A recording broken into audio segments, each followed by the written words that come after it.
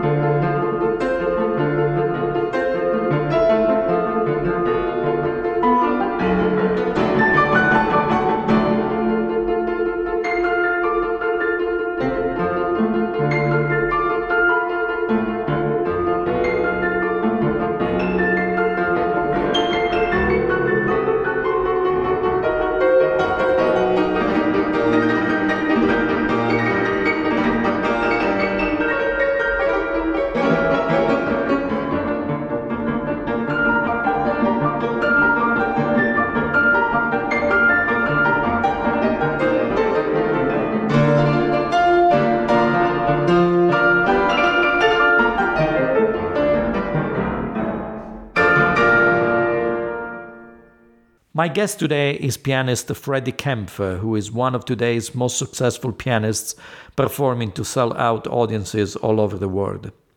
Freddy is exceptionally gifted with an unusually broad repertoire, and he has built a unique reputation as an explosive performer who is not afraid to take risks, as well as a serious, sensitive, and profoundly musical artist.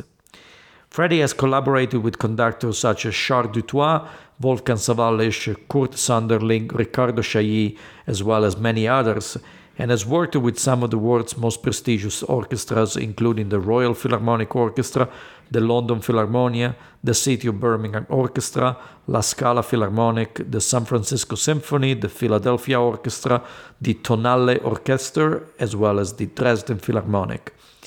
Freddy was born in London, UK in 1977, and he made his concerto debut with the Royal Philharmonic Orchestra at the age of 8, and further came to national prominence in 1992 when he won the BBC Young Musician of the Year competition. In 1998, his award of third rather than first prize in the Tchaikovsky International Piano Competition in Moscow provoked protests from the audience and an outcry in the Russian press, which proclaimed him the hero of the competition.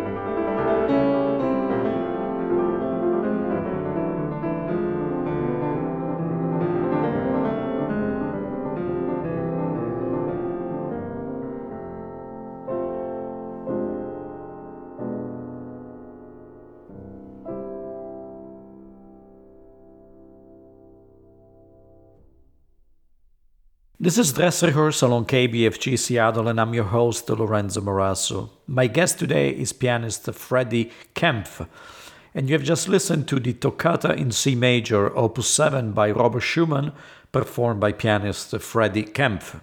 So, tell us a little bit about your growing up in England. You're not exactly British, because if I recall well, your mom is Japanese and your dad is German. Yeah, that's right, yeah. You grew up in England and then you're based in Germany right now. So if you want to give the listener a little bit of an idea of your whereabouts. My father's German, mother's Japanese, but I was born in England. I think they came to England to forget their own past. You know, my mother was Japanese. She was supposed to marry someone there, and she didn't want to, so she went to England to escape that. And my father, even though he's German, he was actually a refugee in Germany from Czechoslovakia. And I suppose he wanted to leave that whole thing behind him. So he came to England as well. They met there. I was born just south of London. I grew up most of my life in England. That's where we met, in college. Yeah. And I guess shortly after, I met my wife, who's German, and at the time it just felt like the best idea to try to live outside England. I was always in England before that. So I moved to Germany, and ever since then, I somehow, I don't know why, but I feel more at home now in Germany than I did before in England. It's quite a strange feeling, but all my time in England, I sort of felt a little bit like a foreigner. I didn't have any English parents, no real English roots. And now somehow in Germany, just, in terms of, just small things like just crossing the road, or just, going to a restaurant. It just, for me, somehow it feels more natural than it did in England before. So I'm still an English citizen, but I'm now also German citizen. So I guess both options are still open. Yeah, I guess that comes in handy with the new Brexit and I guess a difficult point for everyone. I mean, we shouldn't talk about politics, but I know that a lot of younger people, they were more against Brexit. And, I still voted with my right to vote for Brexit. And yeah, I mean, it happened how it happened. But of course, that the fact I'm still a European citizen and an English citizen means, I still have both options. So yeah, as you said, both passports, they help my situation at the moment. So, and then in 1998, so that would have been at the end of your academy period, you participated in the Tchaikovsky, and that kind of opened up more possibilities as far as your career to a more international level. That's true, yeah. I mean, at the time I was doing many kind of competitions, all sorts of international competitions, like in Zurich, in America as well. And I mean, Tchaikovsky was the main big competition in 1998, and I took part in that. I remember that. For me, it was just a normal competition, and I remember that they made the announcement of the prizes internally, so not publicly.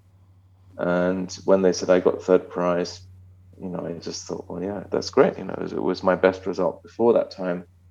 So I was very happy, and I remember thinking that I would just have to carry on doing the next competition, which was going to be in Spain, and then maybe, doing Chopin competition after that. But then when they announced the result publicly and to the press, then suddenly there was, I remember it was a big surprise that both the public and the press, they seemed very, supportive of me, and it led to kind of just to some very important concert invitations, all over the world, such that I, at that point I stopped. Then I thought it was best to stop doing competitions, and that's, I guess, when my career really started. I got a recording contract, and started, to play everywhere. So I guess that's when I started to sort of become a pianist. Is it politically correct to say that the other two prizes were not as good, and the audience felt that you should have been the first prize?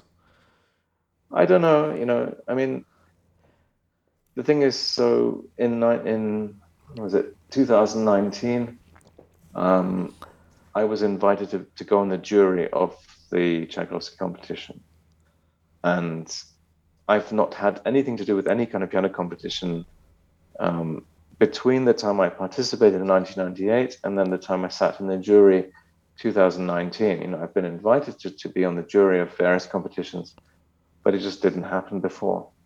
So for me, it was actually a very kind of vivid and very emotional experience to be on the jury, because I was on the jury of the competition that I last participated in, and so I saw, I experienced things which I had last experienced maybe 20 years ago, and those memories were so clear for me. Like even watching the first round people play the pieces that I had prepared in the competition myself, and the same repertoire, and I could really remember how I felt participating myself. Um, and and I guess then being part of the jury and watching the process from the jury's side, I kind of realized suddenly. I mean, I realized so many things. First of all, um, I realized how my idea as a participant, thinking I have to play this piece, I've got to play the most difficult piece. I have to sound impressive. I've got to prove I can play this piece. I can play it fast enough, whatever. And then sitting on the jury, realizing that, well, if a contestant chooses a difficult piece, it's already enough that they choose it. They don't have to prove anything. And I realized then that the contestant doesn't have to maybe show as much as they think they have to. And for me, it was very interesting to realize as a jury person that the most important thing was just we wanted to hear as a jury someone that sounded good. I mean, they sounded pleasant. They made the piano sound nice. They didn't sound like they were scared. They didn't sound like they were nervous. So it was very interesting to kind of hear that from the jury's point of view, and then also then to see the audience reaction, and also to see who actually won. And so you asked me how it was, when I got the third prize. That's how it was, in 1998. That was the prize I got. I don't think that anything happened. I mean, like as a jury member, everyone is trying to put forward the person they think is the best, and of course, everyone thinks something different. As one person thinks that someone is missing some qualities and they need to learn what those qualities are, and the other person thinks, well, they don't like those qualities, they like something else. Everyone liked something different, and it was only sitting in the jury that you actually realize how different tastes are, and again, how different people become when they just express their opinion. So I think, when I took part, I think, the person that won the first prize, he's got a very big career now. He's very famous in Russia. He's done some great things for culture in Russia. He's really helping all the new young musicians there. And he's a great pianist. Yeah, he's nothing like me, but I mean, I think it's great he won the first prize. I think it's great that I won the third prize and that we both made careers in Russia. We're both, very famous there. And it was lovely to see him at the competition. He was president of the jury, and it was, great to see him again after such a long time. I think history has kind of, it tends to happen how it happens, and I think that we as humans, we can't do so much to change it. We just have to be as we are and just accept how we are, and that's how life is. And I think as long as we're happy, that's the most important thing. So you said something about you wanted to play, you choose difficult pieces. You wanted, yeah. I remember at the academy, you were the guy who was always playing the most difficult pieces. Yeah. How does it, and you picked some difficult pieces for this hour actually, which are the Schumann Toccata, which is scary to say the least. then the La Semaine Grasse by Stravinsky, and then Gershwin, I Got Rhythm. What's interesting for you in this more virtuosistic repertoire? I know you say that, yeah. I mean, when I make a program, after I play the concert, I always say to myself, "Oh, I should have picked something easier than that," you know. But I think this ambitious side of me was because I had a teacher at the time, and he was a private teacher who was called Ronald Smith. He recorded for EMI, and he was quite a famous British pianist, but only in Britain. And I remember that whatever I played, he always said to me, "Oh, you know, when you get older, when you become stronger, then your technique will become better, or your sound will become better." So, what the result was, when I was young, I always wanted to prove something to him, to show him that, you know, even as a child, I could still do it. And I remember that. So for a long time, this was the most important thing for me, was to prove to him that I could play the most difficult music. I could play it as fast, as loud, as whatever. So it took a long time to change that, you know. I mean, nowadays, you know, I picked those pieces to be aired because I'm proud that I managed at some point in my life to achieve that. You know, I don't think maybe now I could play that anymore. You know, Schumann Toccata, the speed I played it at, or that I recorded it at, or the Stravinsky either. It's very, very difficult piece of music. But you know, I was very proud that my teacher, you know, he had a very technical way of teaching. If there was a problem, he would always explain to me how to overcome the problem, and he's taught me to believe, you know, I really honestly believe this, that if there's a pianist that can't play something technically, he's showed me the solution to that. You know, so if I teach someone, I teach them saying, you know, this is what my teacher taught me. If you do this exercise, if you do this movement, you learn this, you correct this, then you can also do it. You know, that's how my teacher taught me. And so for me, you know, that's what I experienced. So, you know, nowadays, yes, it's not so important, but you know, I still pick programs that are probably more technical, maybe because I can still play them. You know, and it's also it's fun. You know, it's fun to have the challenge and make yourself practice for it and see if you can do it.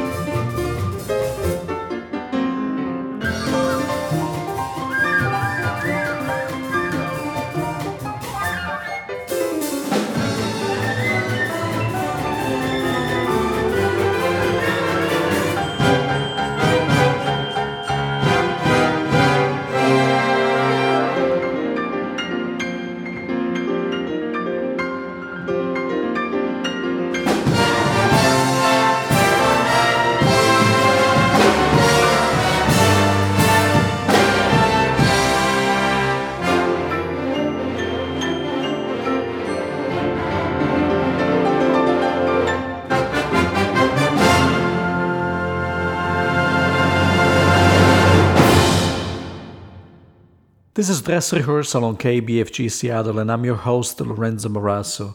My guest today is pianist Freddy Kempf, and you have just listened to I Got Rhythm Variations by George Gershwin, performed by pianist Freddy Kempf with the Bergen Philharmonic, conducted by Andrew Litton. What would you say was the most challenging piece that you played?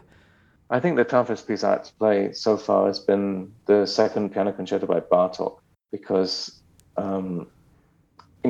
as a pianist, I think, or as any professional musician, when you start working and you have concerts and or recordings and deadlines, the hardest thing is to manage the deadlines. It's difficult to know when do I need to start so that I'm ready to perform the concert or make the recording.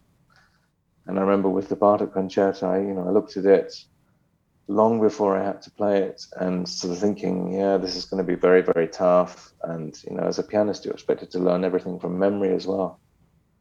And I think the Bartok concerto, the second one, was the only piece I've played where maybe, 1 month or 2 months before the concert, I started to think, I'm not going to make it. It's not possible. That's the first piece I played where I really kind of thought I just can't do it. And I remember like sort of speaking through the agent to the orchestra, and it was, the famous orchestra in Germany. And that somehow the agent said to me, the orchestra said the last 3 times they tried to perform the piece, it was cancelled each time. And, normally when a piece gets cancelled, it's maybe because someone becomes sick, they have the flu, or they have some kind of accident. But if it's 3 times, you kind of realize, well, maybe it's because the piece is so difficult. And so I think with this, this piece, I remember just about, I was practicing much more than I usually do before the concert, and thinking I'll just about manage. And that was really tough. Somehow, I have a lot of respect if I see any sort of famous, especially a famous person, but anybody at all who manages to put that piece down in the program. I remember seeing that Barenboim played it with Dudamel in Berlin one time, and I was very impressed that Barenboim, was able to do that, as a pianist. I mean, apart from that, I think the only other piece I think is on that kind of level is probably Hammerklavier Sonata. I remember playing that. I programmed it for 1 or 2 seasons, and usually with a difficult piece, even with the Bartok, you play it one time, and after maybe 5 or 6 times, it starts to become easier. But the Hammerklavier, it was never any easier. It was always difficult. It was really like a real challenge every single time I played it. And I kind of thought, one doesn't understand why it's so difficult.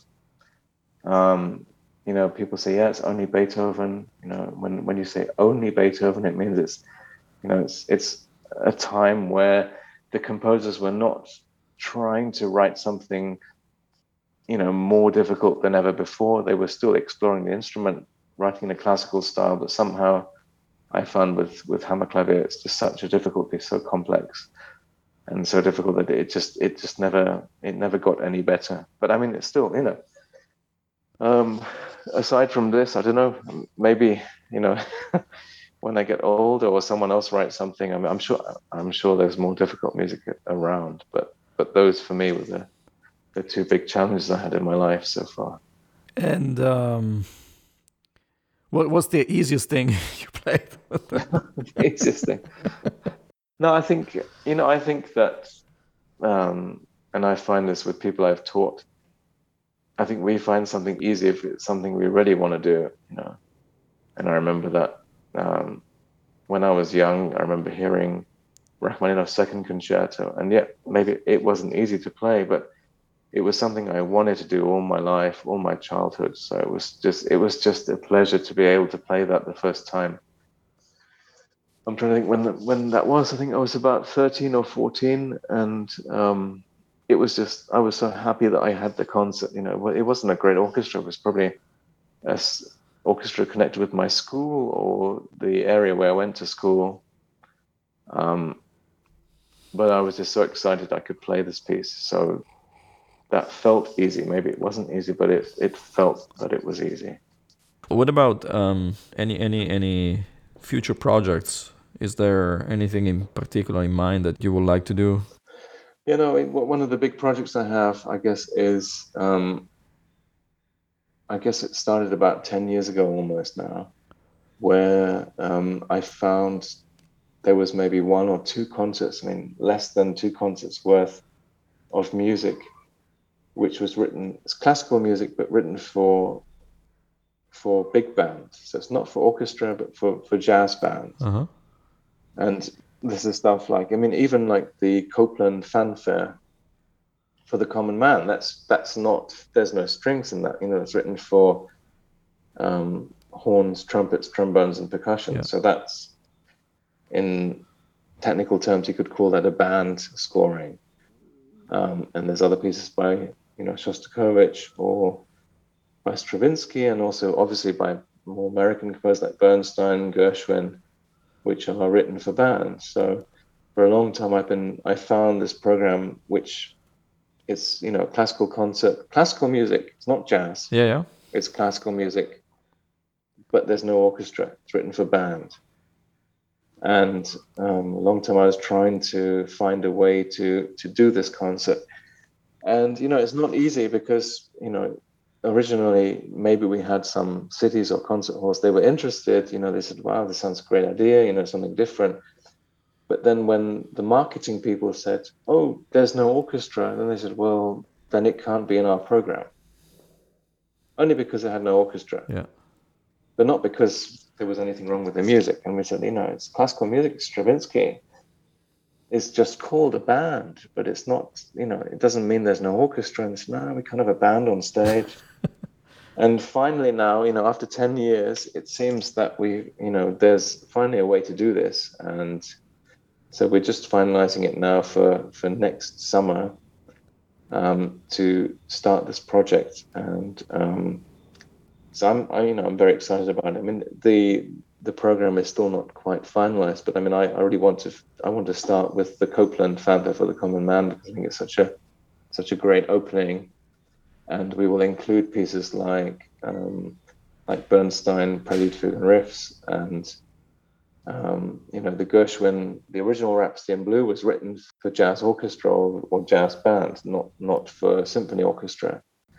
And then there's also a Shostakovich. The first jazz suite is written for a very small jazz band, you know, only sort of maybe between 10 to 12 people.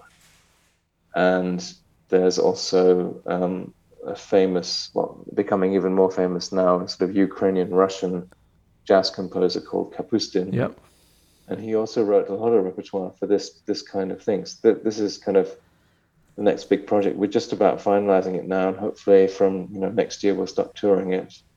And which leads to the next question. It's about conducting, that we haven't spoken at all about it. You do conduct, and so you start conducting at some point. I think as a pianist, or if you play an instrument, I think most people ask themselves, what is the conductor doing? You know, I mean, every time I play a concerto, I've spoken to other people like violinists, and they, you know, we all ask ourselves, what does the conductor do? And of course, you only understand if you conduct yourself. Then finally you understand, what does the conductor do? Yeah. And, you know, for me, I guess as a pianist, it's a more obvious question because, you know, we know that many famous, you know, pianist composers, or, you know, like Beethoven, Mozart, they would conduct from piano themselves. So the role is more kind of, I would say, integrated than in other instruments. And I guess there was some opportunities in my career where it was possible that I would conduct myself. And so obviously eventually, you know, with the connections I had or the ability I had, then eventually there was the moment I would conduct something myself from the piano. You know, and I know you've also had the same kind of situation where you've conducted as well. Yeah. And I guess one of the thoughts that always stuck in my mind was, you know, I worked a lot with the American conductor Andrew Litton, and I guess something that he said to me was quite powerful, because he said that he always, ever since he could remember, since he was a little child, he wanted to conduct. You know, since he was 3 or 4 years old, that was his dream, was to conduct an orchestra. And if I'm honest with myself, you know, when I think back to my childhood, that wasn't one of my dreams. You know, I wanted to play the piano. And, you know, I've had the privilege or the honor to conduct, you know, some very great orchestras. And yes, it's great to conduct orchestras, but for me, somehow, personally, I still prefer playing the piano, you know. I just enjoy the fact, you know, as a conductor, you can't make a sound. Yeah. You can ask people to play for you, but you can't actually make any noise yourself. But as a pianist, you just play a chord. It's there, you know, so it's a very different role. And I think, you know, a conductor is more of a, yes, it's kind of like being a manager. You have to manage the time of people. You have the resources, you have the orchestra, and you have to get them to make a great concert. You're in charge of how they do that. But in terms of actual, just instant results, you're not part of that process. So for me, it was interesting to have the chance to do that. It was amazing to, to learn, to study this with a teacher and to actually have the chance to conduct some very great orchestras. Yes, I mean, I'm still going to do it in the future. But for instance, in this jazz project, I feel as a musician that, many of the pieces that we're playing, like the jazz suite by Shostakovich, it doesn't work with a conductor. It's not possible to function with someone beating their arms, and people are meant to play with that. We have to play as a group. So if I'm conducting it, or if I'm rehearsing it, if I'm deciding how we play the piece, how much time we spend, how do we prepare the piece together, that's still conducting. I'm not waving my hands in the concert, but the conductor's role is, I'd say it's more of a producing role for the concert. So in that sense, I'm very grateful to have learned or to be able to learn the skill of conducting, but I think it's a much more general term than people believe, and again, if I have to perform music by Beethoven or Mozart, where we don't necessarily need a separate conductor, and I have a conductor that is really not very good at their job, then yes, of course, I would rather do it myself. But if I have the choice between playing, conducting myself or having a really great conductor there, then I would just rather play. That's where, I've learned after time, that's where my passion is. I prefer to play myself sometimes. A lot of people, they don't understand what is conducting. Like if you think, what is it to be a pop singer? What is it to be a pianist? What is it to be a baseball player? It's obvious. You do what the description is. But as a conductor, it's hard to understand what they do. Yeah. And so as a young person, it's very difficult to know as a young person saying, well, I would like to become a conductor, because they don't know what a conductor is. And you only understand once you do it. So I guess that's why it's this kind of job where no one really knows what it is, and there's not so many people doing it. I think it's a very interesting thing. I think what is interesting now is that how, I think before, maybe 50 years ago, a conductor would be someone that was an experienced musician. And after being experienced as either, an orchestral player or a soloist, they would move into conducting, because they were able to share their experience that they had. And now, you have people that are being taught to conduct from, being a teenager. So they are able to do it because they've been taught to do it. But it's just becoming a very different art now, I think. And, one argument is always saying, well, how can you conduct a great Mahler or Bruckner symphony, age 25 when you've not even played one? But I mean, that's, the world is changing. So obviously, everything is changing, and, the art has to develop. So, this is just part of our developing world, I think. I think the problem with, conducting is that there are many different aspects of the job. There's the technical aspect of, being able to show things correctly. There's the human aspect of being able to communicate with people very well, and there's the businessman aspect of actually being able to have an idea of how to financially support the orchestra. There's just so many aspects of being a conductor. And I remember, from my experience over the last, few years, 10 years where I have been conducting, I look back on the past and realize, thinking, wow, this time I conducted this orchestra, I really didn't do very well. And it's not because I couldn't do the job, but it was just I made the wrong choices, and my conducting teacher was he liked the idea, saying, well, trying to teach a conductor is kind of trying to teach somebody to swim, sitting in a room in front of a blackboard and you try to teach them everything on paper, but then, the first time you rehearse with a professional orchestra, it's like throwing them in the ocean in a storm, seeing that they can actually swim, Yeah. Because you're taught all the skills, but you don't know which skills you're actually going to need.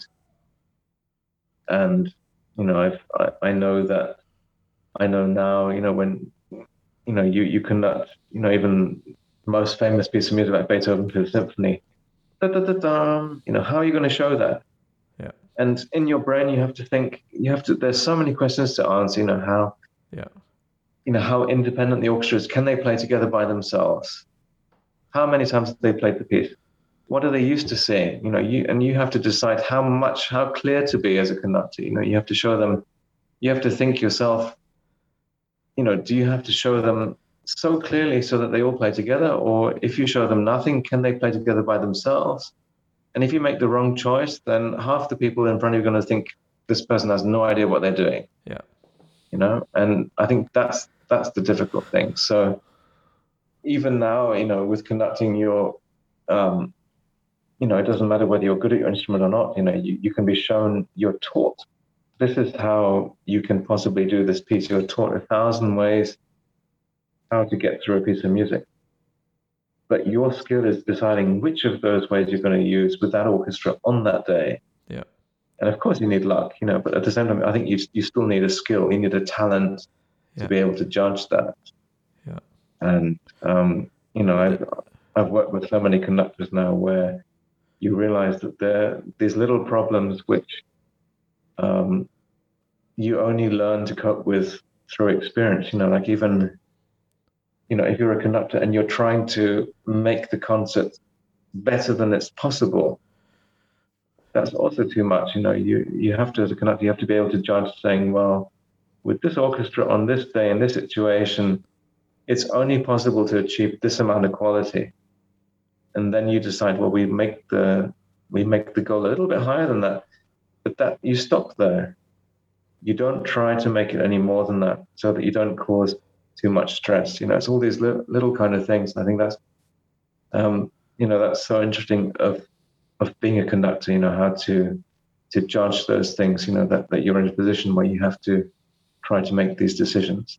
It's been a great pleasure for me to connect with you again and learn about all this, last 20 years that we haven't seen each other. Mm-hmm. And I'm very happy that your career is booming. Wish you the best of luck for now, Freddy, and I hope to reconnect soon with you. Okay, thanks, Lorenzo. I hope you have enjoyed meeting our guest, the pianist Freddy Kempf, and enjoy getting to know him and listening to some of his recordings. For now, I leave you with one more piece titled La Semaine Grasse, which is the third movement from the ballet Petrushka by Igor Stravinsky, performed here on KBFG Seattle by pianist Freddy Kempf. And I look forward to seeing you next week for another episode of Dress Rehearsal here on KBFG Seattle.